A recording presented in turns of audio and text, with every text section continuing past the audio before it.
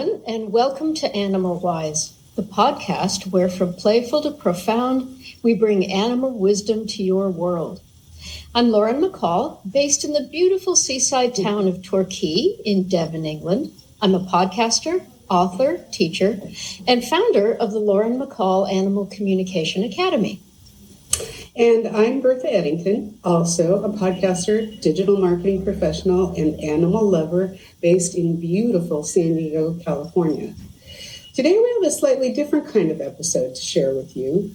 We are delighted to welcome on our program the best-selling children's and young adult author, Claire Eckert. Welcome, Claire. We are delighted to have you on our Animal Wise podcast, and congratulations on the best-selling status of your latest book, Gallant, The Call of the Trail, 2 Horses, 2 People, 1 Journey. I love that. Now, just a quick word to our listeners. We thought that you would enjoy hearing from Claire as she writes books for young people about life and relationships with animals, especially horses. So welcome, Claire. Can you tell us a little bit about your philosophy as an author or anything else you want to share with us to get going? Absolutely. And thank you so much for having me on your podcast. I really appreciate it. So my history a little bit is that I've always been an animal lover ever since I can remember. And I've been fortunate to work with animals a lot throughout my career. And I think that's given me a little, insight into writing from their perspective, which I tend to do in my books. So I was the president of the board of the Humane Society, our local Humane Society, for a while. So very much an animal advocate. And I wrote a book for them called Jerabo, the Shelter Cat. And from there, I started writing books, especially one about Bentley, which was one of the rescue dogs that I had. So that's where it all sort of took off. And then, eventually got to this book that we're talking about, Gallant, The Call of the Trail. That's awesome. I have to share with you, Claire, and you, Lauren, when I was a young adult, young teen, one of the books that was really a seminal, pivotal book at my time in life at that time was a book called Beautiful Joe. And it was a book that was written for young adults about a dog who had been abused. And it was written from his standpoint. And it was the joke, they called him beautiful because he had been so abused, he was really rather ugly.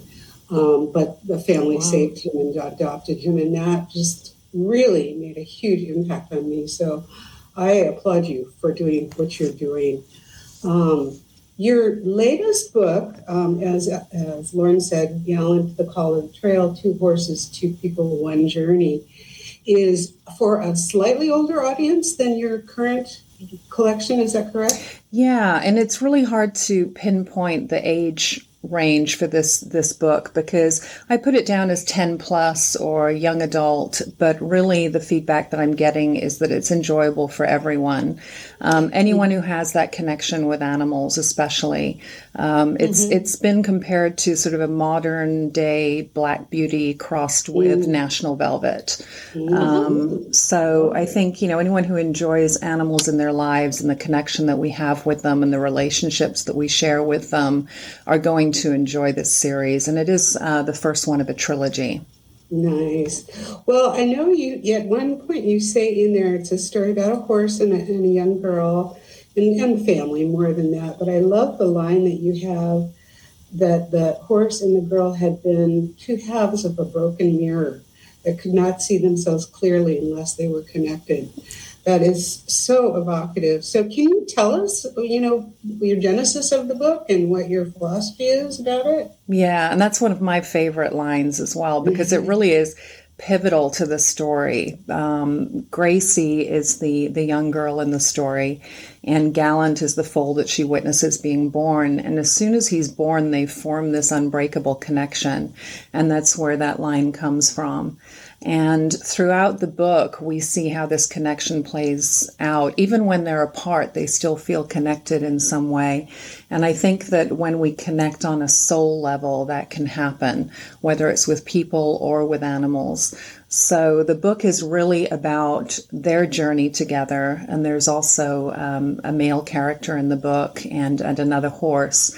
And part of what I really enjoyed writing about with the two horse characters was the fact that they came from very, very different backgrounds. Gallant was born into a very loving home, and Flash, the other horse character, was born into very tragic circumstances. And what I wanted to explore through their characters was how they approach life coming from these two different backgrounds and what their connection was with humans. Coming from those experiences that they had.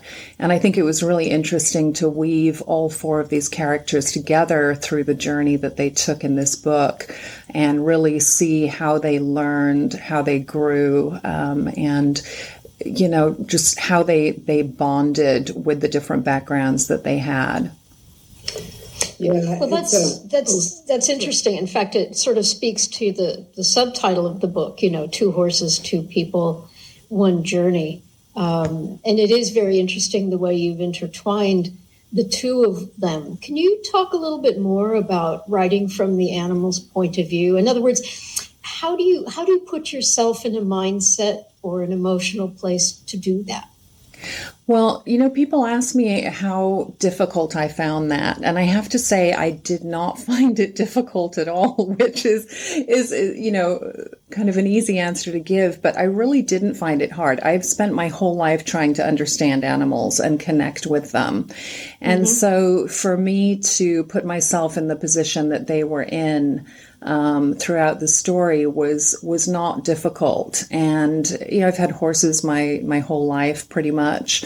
I don't know. I'm sure you guys have heard about, the connection, the sort of the electromagnetic field around the horses that we sort of step into when we're around them and how we connect with them that way. And I think that, because of that, I've always felt that I've understood my horses and my dogs even more because I probably spend more time with them.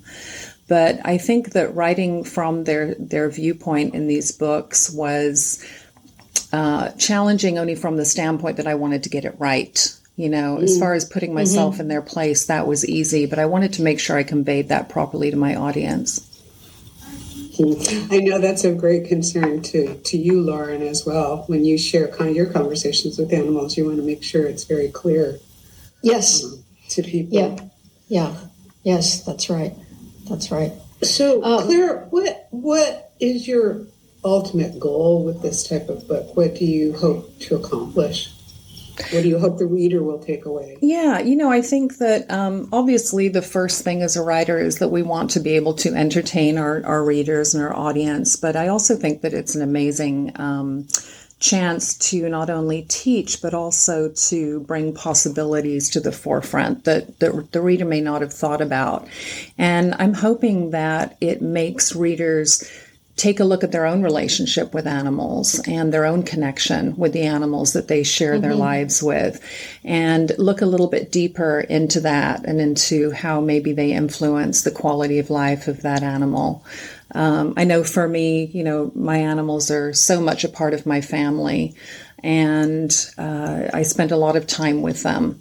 And I think that really enriches our connection. And so a lot of people don't have that time with their animals, and oftentimes it's just because we're busy, with our lives. It's just not a choice that we're able to make. But I think that we also do need to be aware, and this is one of the things I love, especially coming from a shelter background. There's that saying where they say that we make such a difference to the lives of that animal because we are their lives. To us, they're in a relatively short period of our lives, but for them, we are their whole lives. And I think being aware of that is just something I've always treasured, and I'd like to pass along and just emphasize to people that life experience that you're giving your animal is their lives. That's it for them. So let's try and make it the best that we possibly can. Yeah, I think that's true. And, there's an interesting balance, though, to be had in there. There's also the very strong reality, I think, that animals are individuals, right? With their own hopes and dreams and personalities and all the rest of it. And one of the things that I like about your book is that you manage to maintain the animal's individuality. In other words, they don't just become an extension of Gracie or the other human characters. And I think that's a really important thing, and it's something that's not that often seen in literature. People tend to project their interests or their perspective on their animal family members. Yeah, these animal characters, Flash and Gallant, are very much on their own journey through this book. And although it's weaved into the journey of the human characters, we definitely see them as independent of their human counterparts. But there's a book that I'm writing, and it's not going to be out for a couple of years, but kind of emphasizes what you're talking about here. It's about a dog that I rescued called Bentley. And I've done the children's book series about Bentley, but the book that I'm writing now about him is more a memoir from his point of view. And I sort of dig into his life for the 2 years before I had him, and then the 2 years after I had him, and the journey and the connection and the lessons that both of us learned from each other. And in the same way that I do with Gallant and Flash, I very much make him an individual character who does have a say over how his life goes and the direction that his path takes. And I just think it's a really interesting way for us to look at the lives of those animals. And I don't know if you remember towards the end of the book, well, right at the very end, almost the final chapter of Gallant, I talk about, and first I should say it's shown sort of as a flashback when Gracie's older, talking to her grandson. And so at the end of the book, we go back to that. And there's a point where I do a scene about how after Gracie dies, she meets up with Gallant again. And it's a really touching scene. It just sort of highlights the most perfect moment of their lives and how they come back together. And that's how I envisioned it would be when they met again. And we touch a little bit on sort of reincarnation of animals. And my philosophy is for humans and animals, there is no way we can learn everything we're meant to learn in one lifetime. We've got to come back over and over again. I think of each lifetime like a day in school, and we get a lunch break and a recess, but we're there to learn. And we're put in circumstances that will help us to make the most of that particular lifetime and the goal that we're supposed to achieve during that lifetime. And I think very much the same thing for animals. I think animals are not going to learn everything in one lifetime. But I love the thought that we reconnect with the souls that we have previously known. And that was sort of my goal at the end of this book, was that Gracie and Gallant's souls would reconnect, after they've both passed. And how could they not, with the strong connection that they've had, through that life. And that was one of the sweetest moments for me. I have to say I cried during several parts of writing this book. It is a very emotional book. It's a roller coaster of emotions. And there were several parts that I cried, even after I, revised it several times. And I thought that was a good sign. It is a good sign. It is a good sign. And, the title of my first book is The Eternal Gift, which is very much how the animals view our relationship. It's something that survives the death of the physical body. And it's very much what you were speaking about. Yeah. We also talk a lot about the individuality of animals, as you mentioned and as Lauren had mentioned, and how just as we recognize that humans are individuals, so are animals. And so we weave our purposes together to support or undermine each other, unfortunately in some cases, but certainly not from the animal's perspective. They don't intend to do that to us. But I think that's an important point, is to identify an individual versus a species. Mm-hmm. Yeah. Yes. Yeah, very much so. Very much so. And I think that gives us the opportunity to really tell their individual story when we do that, which is so important. Well, and it enables us to move beyond the labels, as Bertha's saying, and horses, are particularly labeled. We hear all kinds of labels about horses, good and bad, I think. But, people have certain expectations, I think, and sometimes don't give enough allowance to the individual and their personality and their interests. Right? Definitely. And I'll tell you, someone who has currently 11 horses, well, one of them is a miniature mule, but the others are horses. When you have horses, you can see their individual personalities come out. I have not had one horse that I would say is exactly the same as another. They are so individual, and the character of Flash in this book is actually based on a horse that I own. He's not the bad guy that Flash is in the book, but he is the horse that I own with the most character, and I just love him for it. And so it was so easy to put his character into the position of Flash in the book. But every single horse that I have is very, very different, and in so many ways. I mean, I'm amazed, and I can see how people who aren't horse owners or haven't shared their lives with horses would look at them as a herd, as a whole. But gosh, even if you follow, the Mustangs, that there's so many people that follow them and take beautiful photographs of them and tell their story. You can see the individual personalities of the characters, even in their family groups and their bands. And I think that again, Mustangs fascinate me. I know that they're going to be a part of the second book that I'm writing in this trilogy. But beyond that, I think they're going to be a subject that I want to delve deeper into.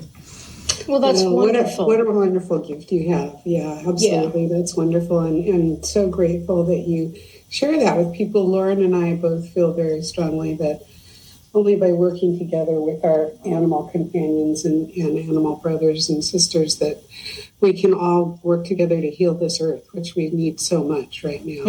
Absolutely. One of the things that I always say as my position of president of the board with the Humane Society was that how we treat our animals, and especially our homeless animals in our community, reflects who we are as a community. And that was something it's that like the Gandhi thing. Yeah, absolutely. Yeah, that's right. Yeah. Well, Claire, thank you so much for joining us today and sharing your animal wisdom with us. It's really nice that that's getting out there to children and young adults. For all of our listeners, you can find information about Claire's books on her website and on Amazon. Now, Claire spells her name Claire, and her last name is Eckard. Eckard, and her website is claireeckardauthor.com. Great. Thank you so much. I have really enjoyed talking with you today and just being able to share a little bit about the characters in the book, and just have fun in Torquay. That's my home county of Devon. I'm jealous that you're there. And enjoy it. Say hello to Devon for me. I'll send you photos. Okay. Sounds good, Lauren. Thank you both so much. Thank you, Claire. And thank you to all of our listeners. If you enjoy our podcast, please subscribe to Animal Wisdom and on your favorite podcast platform, and tell all of your friends and family. And be sure to listen to our podcast next week. Thanks, and we'll talk to you soon. Bye.